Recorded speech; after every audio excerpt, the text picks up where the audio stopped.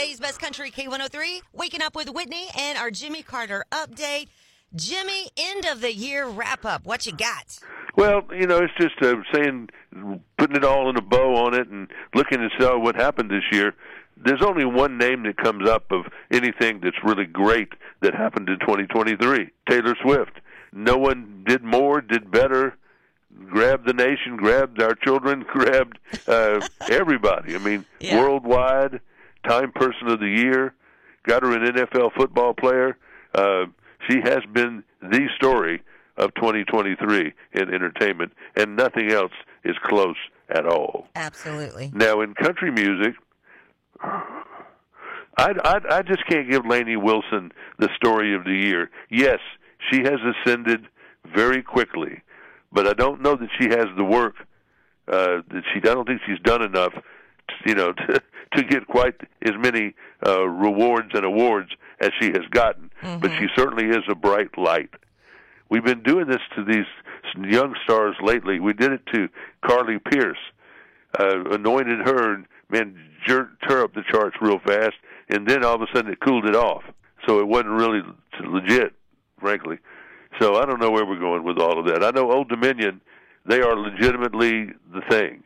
They can't seem to do any wrong. They've got a lot of great hits, and they're going to have another great year. Yeah, Luke Combs and Morgan Wallen are going to show everybody what they really got this year, I think. Yeah. I think they did it last year, and I think they'll do it again this year. And the fact that the Grammys and some of the others don't recognize it, who cares? The fact is, people can't get enough of Morgan Wallen and Luke Combs. You're no right. doubt about that. And other than that, though, it's just been kind of it was a kind of a weird year in the weather. And the only thing I see in the future, I did read this today, parents are going to start doing, how as parents, we've always recognized children's milestones, whether it's graduating from kindergarten or whatever it might be. There's always been birthday is always considered to be a milestone, too. Mm-hmm. Well, now they're going to start doing something called inch stones. Inch stones. So, like the first book that your child reads, you do a party for that.